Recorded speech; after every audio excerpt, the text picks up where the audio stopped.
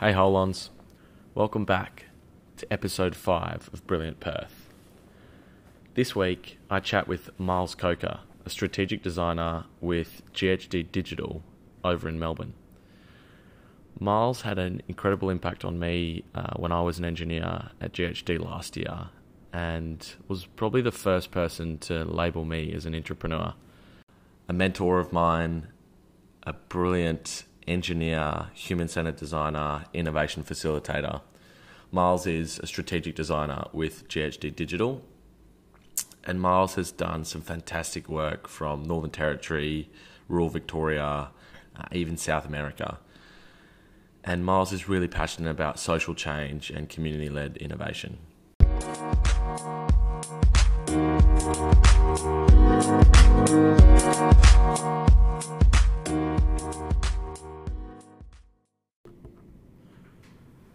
Hey guys, we're here in Melbourne again at GHD on Lonsdale Street with Miles Coker, strategic designer with GHD Digital. Welcome, Miles. G'day. Yeah, thanks for your time today, Miles. Really keen to have a chat about your career, about all things innovation, entrepreneurship, and some of the projects that you've done across Australia and sort of the work you're doing this year in Victoria. But before we dive in, I thought as we both sort of work in innovation and do some facilitating, we would start with a fun little game. So we're going to play elevator pitch. Brilliant. So there are your 3 cards. I've never played, so this is very exciting. So if you want to just read out, so I'll tell you how we play the game, I guess. But so you get the black card as a problem card, the white card is your customer, and then you've got, say, 30 seconds to come up with a solution. So you can think out loud if you want in the nature of a podcast, and I'll have a crack as well over here. Okay. What do you got? So my problem is that we get really sunburnt on holiday. So the problem is getting really badly sunburnt on holiday. The customer is bank managers, and so I have to come up with a pitch. So we solve the problem of getting really badly sunburnt on holiday for bank managers by creating umbrellas of ethical behaviour in line with all the recommendations from the Royal Commission.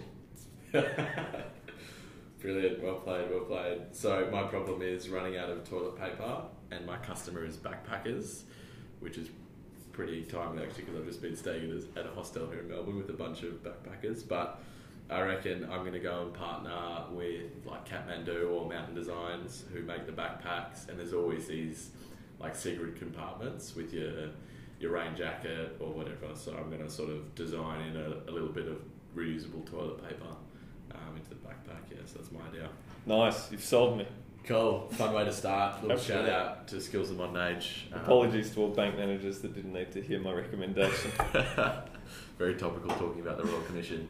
Yeah, cool. So I'm pretty happy to have like an open chat here today, Miles. I mean, you've got a few topics that you're interested in chatting with us about. Do you want to start by telling us a bit about yourself and what you do? Yeah, so most recently I've been working in regional innovation. So I've got a real love for working communities, particularly regional and more remote communities. So more recently, we've been working in northeastern Victoria, helping establish a new group called Startup Shakeup. It's led by local government with support from state government, the Launch Vic Startup Initiative, and I guess our role is to help build the pipeline of people who've potentially got new ideas, certainly got a really close connection to their communities and can see the problems, and particularly niche problems, that could have new ideas, and helping them build business models around what they could see for the future of their region. So that's where I've been working over the last couple of Saturdays in Mansfield and Wangaratta, and we'll be back out in northeastern Victoria over the coming weeks in Benalla and Beechworth as well. Very cool. And what about, where did you start your career, I guess? Yeah, so I'm technically an engineer, water resource engineer, and I'm really still engaged in river and catchment management. The people side of things always is what attracts me to these topics. So how communities, how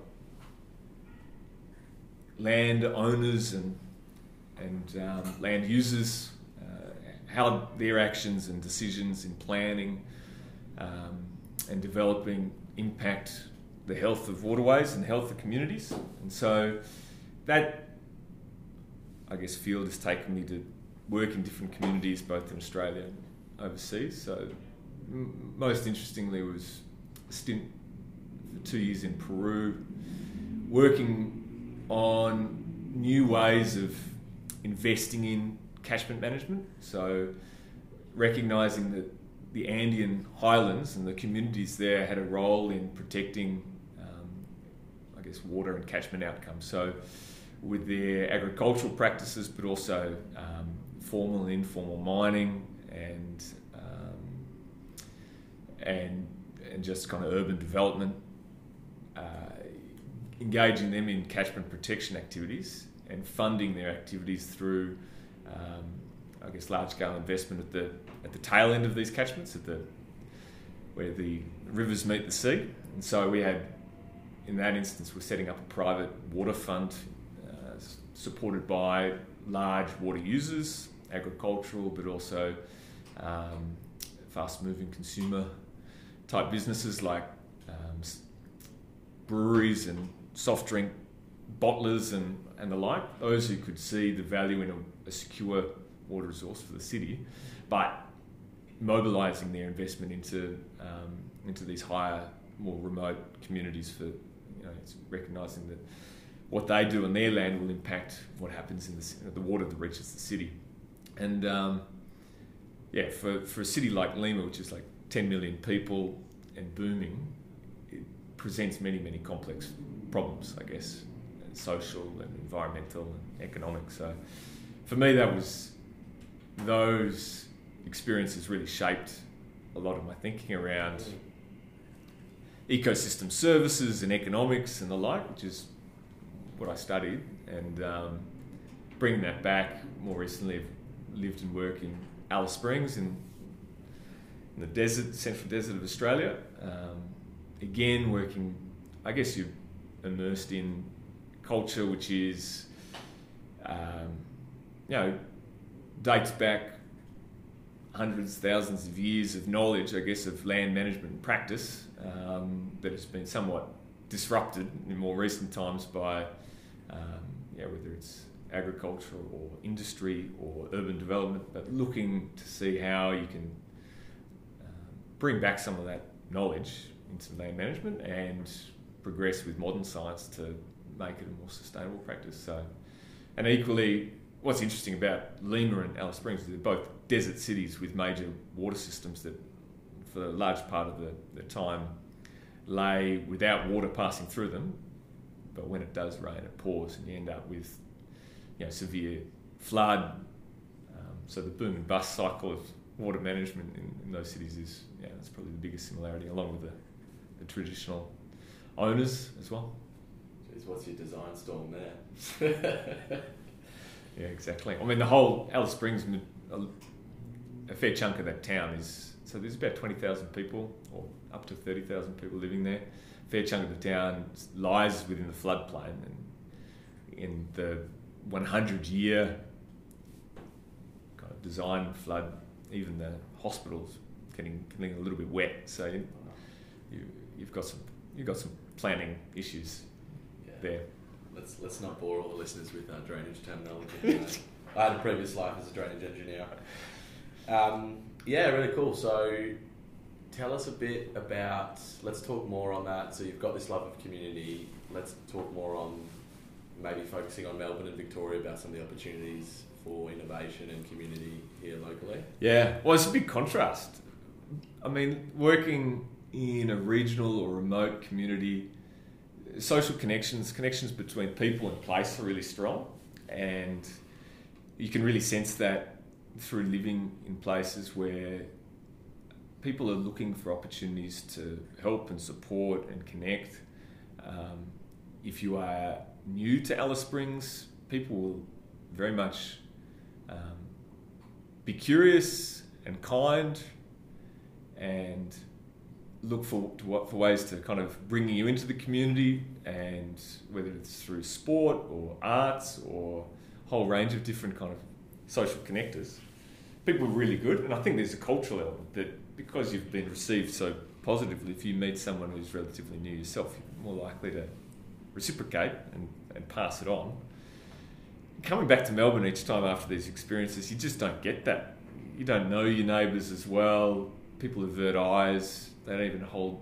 We live in with my wife and baby, we live in a precinct, like an apartment complex with an internal courtyard, and it's very difficult to connect with people. You almost feel like you're the odd one out for greeting people and trying to foster a sense of community. So, and we know that about Melbourne. We grew up here in the suburbs, but it is kind of, the contrast is pretty strong, and so it is harder to crack into the ecosystem. So I think in regional Australia there's great opportunity to leverage that social capital, those networks that exist, that goodwill, and to build great, the next wave of business and innovation.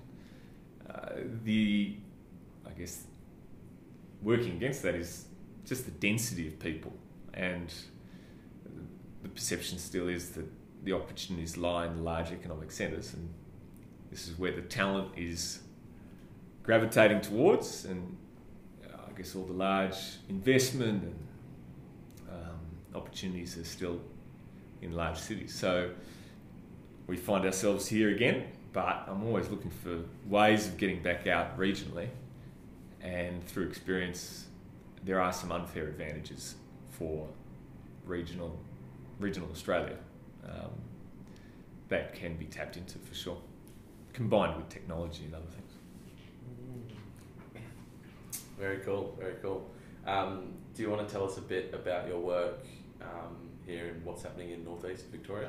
Yeah, so I mentioned Startup Shake Up, which is a new association or network supporting entrepreneurs and startups across northeastern Victoria. So the regional councils have been the real leaders alongside Charles Sturt University and a few other,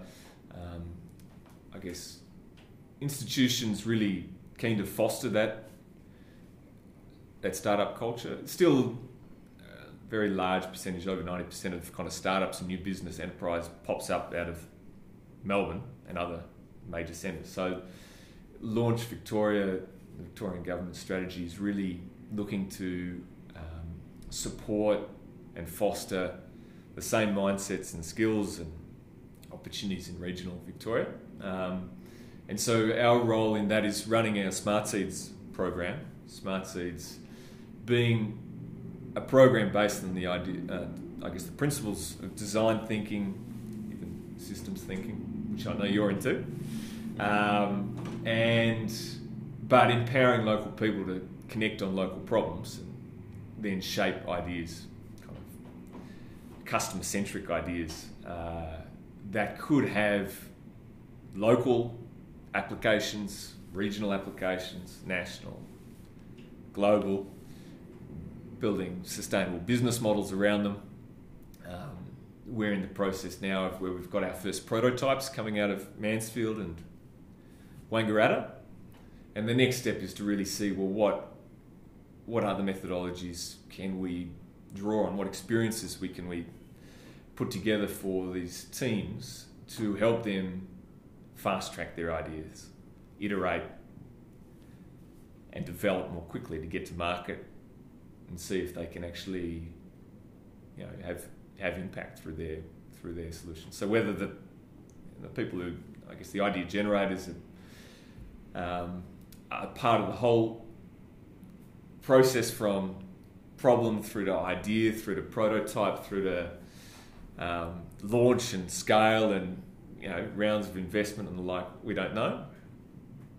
But the early stage is extremely positive that we're building a community of people that get it, are passionate about it, and even if these aren't their most successful ideas, it won't be the last ideas they come up with, and it won't be the last time that they connect with these same people to be able to get things done locally. So there's value in that alone.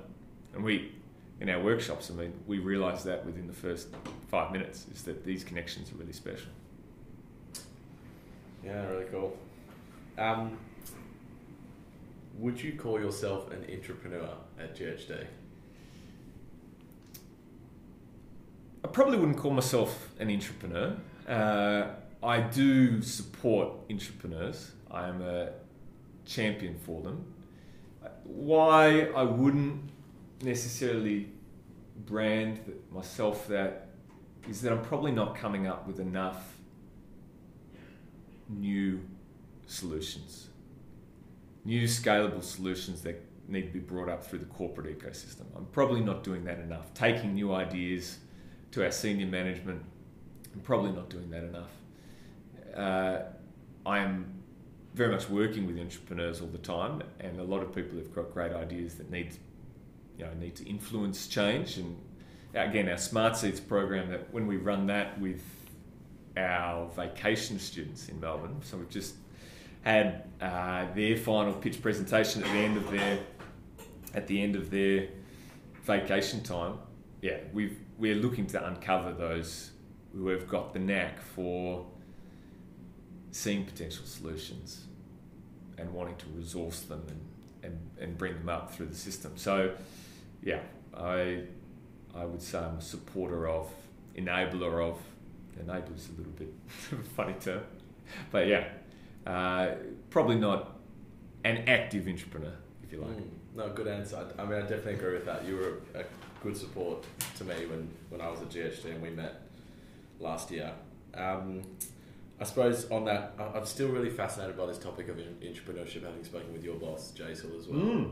But I'm going to put you a bit on the spot here, but what sort of 3 bits of advice would you give to, not necessarily someone at GHD, but another big corporate organisation? Yeah. 3 bits of advice would you give to an aspiring entrepreneur? Like, what are the 3 key things that an entrepreneur needs to know, needs to do, needs to approach? Like, if they've got really wild ideas, how do they sort of get them implemented internally, or how do they drive change from within? I would encourage entrepreneurs to know their problems they're solving. So the corporate immune system is pretty strong, kicks in really early, and so coming up with new ideas is really great, but you don't want them shut down too early. And so a good way to protect them is to stay in the problem solving mode. People in corporate systems are great at solving problems, identifying problems, looking at problems differently. And so if you can do your research and engage people around problems, and you keep them engaged enough, and you shape your ideas and solutions around them, that can usually build a movement in itself. So keep the powder dry on your ideas. Don't pitch them, left, right, and centre, because that can be limiting, I think.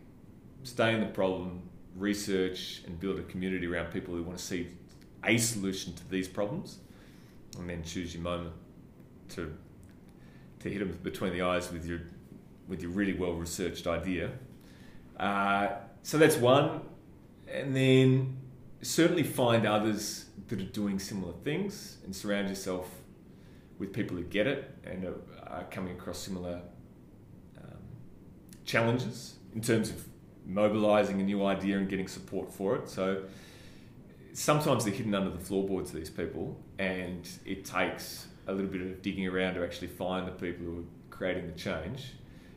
But once you find them, you'll be far more resilient together than alone. And find some sponsors, some senior people who want to see the change and that maybe aren't in a position to shake up the corporate structure themselves, but would love to see someone else give it a crack. Find them and find ways of honouring them, because that would be very helpful, particularly in providing opportunities to hit people between the eyes with your ideas, but also protection when things,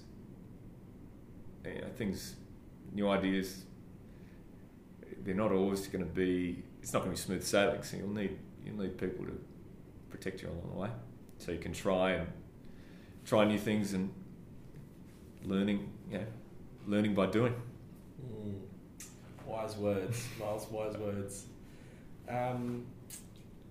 Actually, this came out of another podcast I did with a lovely Indonesian fellow, but he's a big believer of that we use like entrepreneurship or intrapreneurship term. We sort of overuse it in terms of that the ship refers to a process, and he sort of prefers to use the word about like entrepreneurism or intrapreneurism more as a culture and a mindset. Yep. I'd love to hear your thoughts kind of on that. Do you think, are we sort of missing the mark a bit by using entrepreneurship, and is it, I mean, we're sort of going for the culture and the mindset? Yeah. It's probably semantics. Like if we really want to dissect it, that's probably a really good observation. I probably haven't distinguished between it all. I think it's all really important. Those with the mindset and the capabilities probably do need a process. A lot of people need assistance to get from A to B. They can see the end, but they can't figure out how to mobilise and bring people along with them. So processes and methodologies and the like can be really, really helpful. So the entrepreneurship, people with mindsets and capabilities and the vision, really helpful. But likewise, you can't have entrepreneurship without, you can't just pick up a book and learn about double diamond of design thinking or lean and startup techniques and the like without actually having the other elements as well. It needs to be all living and breathing, I think. Yeah, cool. So the inspiration for this podcast came out of a group I'm part of back in Perth called Encall, and we had the conversation around, there's all this talk these days around smart cities and the role that digital technologies plays. I know GHD as an engineering firm is right into sort of the smart cities movement, and I see a lot of language being used with government in Melbourne, and I guess Melbourne is maybe perhaps seen in Australia as leading the way to be Perth's sort of first truly smart city. But on the nature of this podcast, we asked the question of what if we sort of leveled up from that, and this sort of concept of brilliant cities emerged. So I guess with all that being said, what's Melbourne missing to make it a brilliant city? What one thing would you do or add to make Melbourne a brilliant city? And that's a pretty sort of open-ended question, up to your sort of interpretation. Yeah, well, brilliant. I mean, I use that word far too often. It's kind of it's my answer to most suggestions from people. Brilliant. So, in that sense, even the most mundane cities in my books could be branded brilliant. But I know what you're saying. Lifting the vision above what we're shooting for in terms of smart. I think with smart cities, and this is moving. A lot has started with technology solutions. I think people's imaginations have been sparked by what technology can do, and so a lot of people are starting their journey by saying, well, we've got the Internet of Things and sensors and databases. Surely our cities could be transformed by this technology. And then as I think we've become more mature in our view, yes, we've been inspired by what technology can do, we've brought that back to what people need, I think. And we're starting to realise that before we talk about solutions and transformation, we really need to deeply understand people and the changing needs and expectations of people who frequent cities or reside in cities. So I think a smart city is able to anticipate people's needs and be able to adapt to them, to continually be able to meet people's needs and expectations over periods of time. So I think that would be really smart. If you knew what people would expect tomorrow and you could meet it, that's a pretty smart city. Even if people are running late, or even if people are going to come out of the woodwork tomorrow because it's a sunny day and the trains are going to be packed, or because there's 3 events across the city and all of a sudden we're going to have congestion. If the city knows, or can anticipate through those smart devices and ways of aggregating data and stuff, and acting on that and making decisions, that's really good. What would make it brilliant?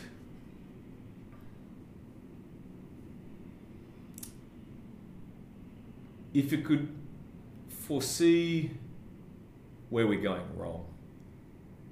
I think there's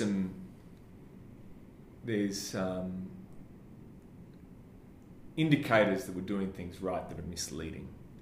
A brilliant city would be able to say this is not sustainable, that this might be good tomorrow and the next day, and it could be awesome, for this year's financial year reporting, but over the next 10, 20 years, this is not going to be good.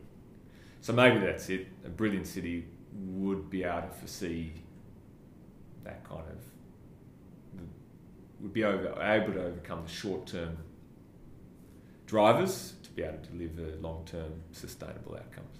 Maybe. Brilliant answer. It was always going to be, everything's brilliant. So, is there anything else you want to chat about?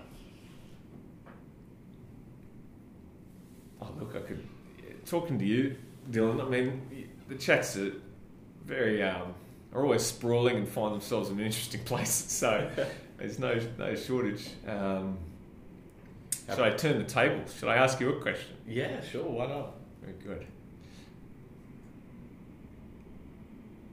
So, stepping out from your experience, we've worked in the same organisation up until very recently. We were in the same organisation about other sides of the Australian continent, western side versus eastern side. So, having left, what are the advantages of having, I guess, a new freedom to operate under, I guess, with new people, new brands, new ways of partnering,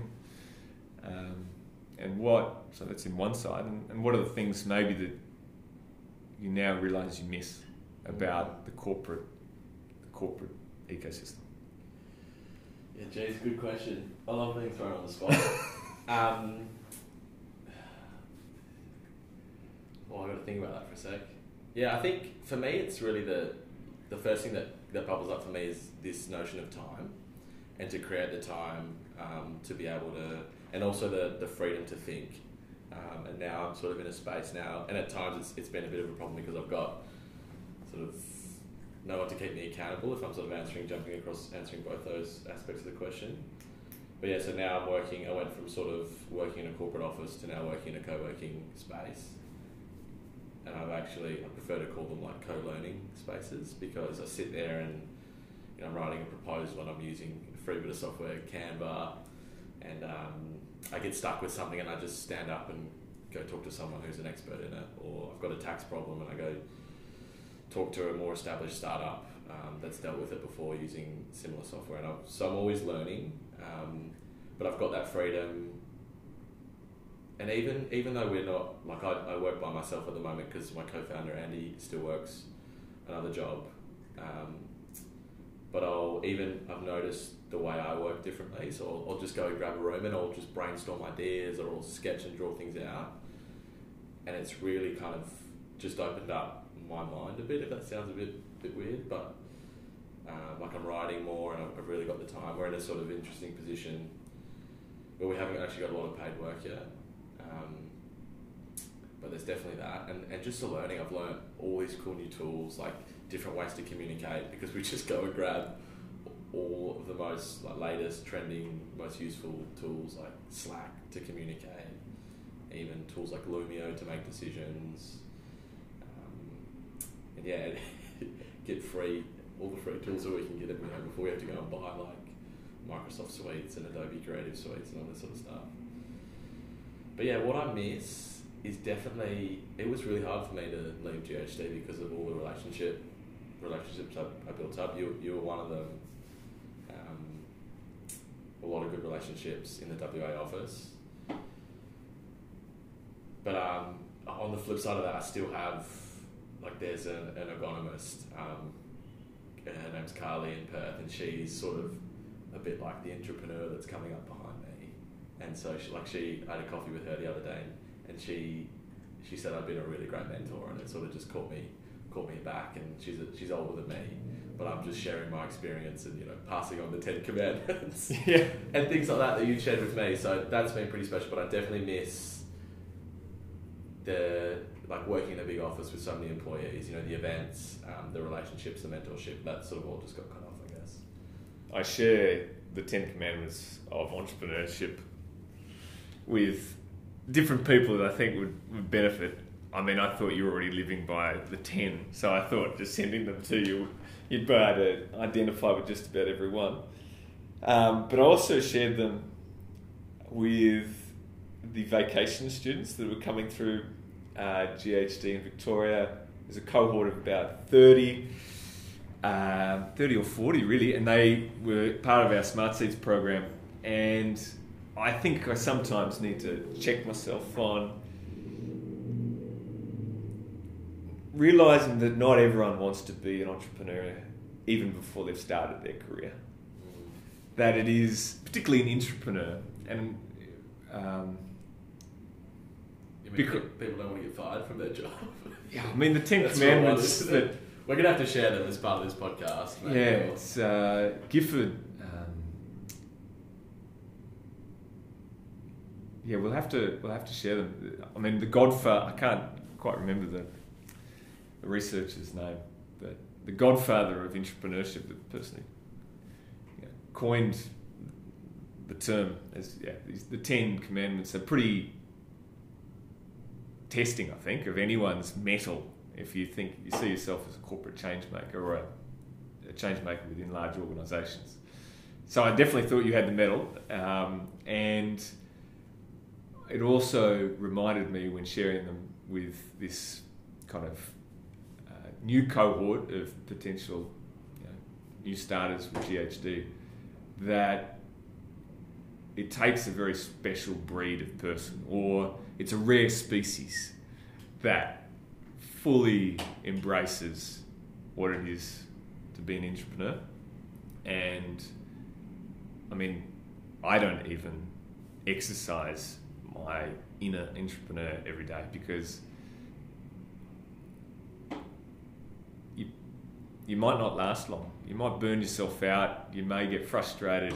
You might spin yourself out and have to do something different because there are limitations, I think. And I've seen plenty of great young entrepreneurs pursue entrepreneurship because of the greater freedom that it has. So yeah, and I support them too. And I'm absolutely inspired by those who do that, go that way. Yeah, I still think that's pretty cool though, to sort of set the culture or the permission at day one of a new job. And I can still remember my day one as an intern coming in, and just to sort of see something like that would be, at least the option was there. You know, if you want to sort of think crazy and have wild ideas, you've got that permission. As long as you couch it that this is not necessarily for everyone right now, or you might enter stages of your career where you want to explore your inner entrepreneur or intrapreneur, yeah, that's okay. But if you lay it on as an expectation, I think you'll that will make people pretty anxious. It's not innate to everyone. Alrighty, we're going to wrap it up with one last question. Where will Miles Coker, the social innovator, strategic designer, mentor of entrepreneurs, where's he going to be in 5 years? We don't know. We have really enjoyed living and working in regional Australia. We've got a little baby girl, 7 months old. We're living and renting in Melbourne at the moment and enjoying it. We've got our family nearby. But even these trips out to northeastern Victoria are little missions to go find out how other people are living and what other environments you can you can explore. So 5 years, that's tough.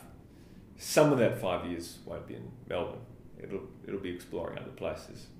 Beyond that, I'm not really sure. Very cool. And can we expect you visiting Perth anytime soon? Yes, you can. Absolutely. I'm an avid West Coast Eagles football fan, so I have strong alliances in WA, and I'm not sure if I'll get to any football this year, but facilitate some workshops through Smart Seeds definitely in the coming month or two. Fantastic. So I'll be there. Yeah, we look forward to catching up with you again then. Thanks for your time, Miles. Thank you.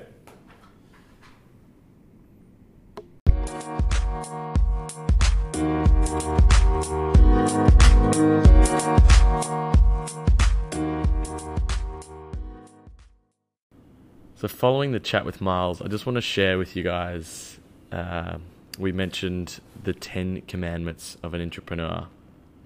And so here they are. Number 1, come to work each day willing to be fired. Number 2, circumvent any orders aimed at stopping your dream. Number 3, do any job needed to make your project work, regardless of your job description. Number 4, find people to help you. Number 5, follow your intuition about the people you choose and work only with the best. Number 6, work underground as long as you can. Publicity triggers the corporate immune system. Number 7, never bet on a race unless you are running in it.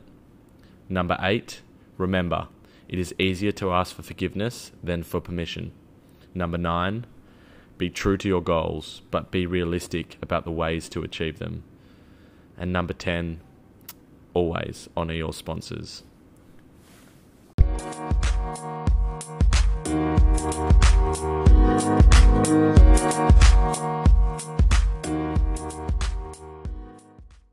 So that's it for another week, Hold-Ons. I hope you enjoyed that chat with Miles. Next week, I'm not going to tell you who the guest is. It's going to be a bit of a surprise, so you'll have to wait and find out.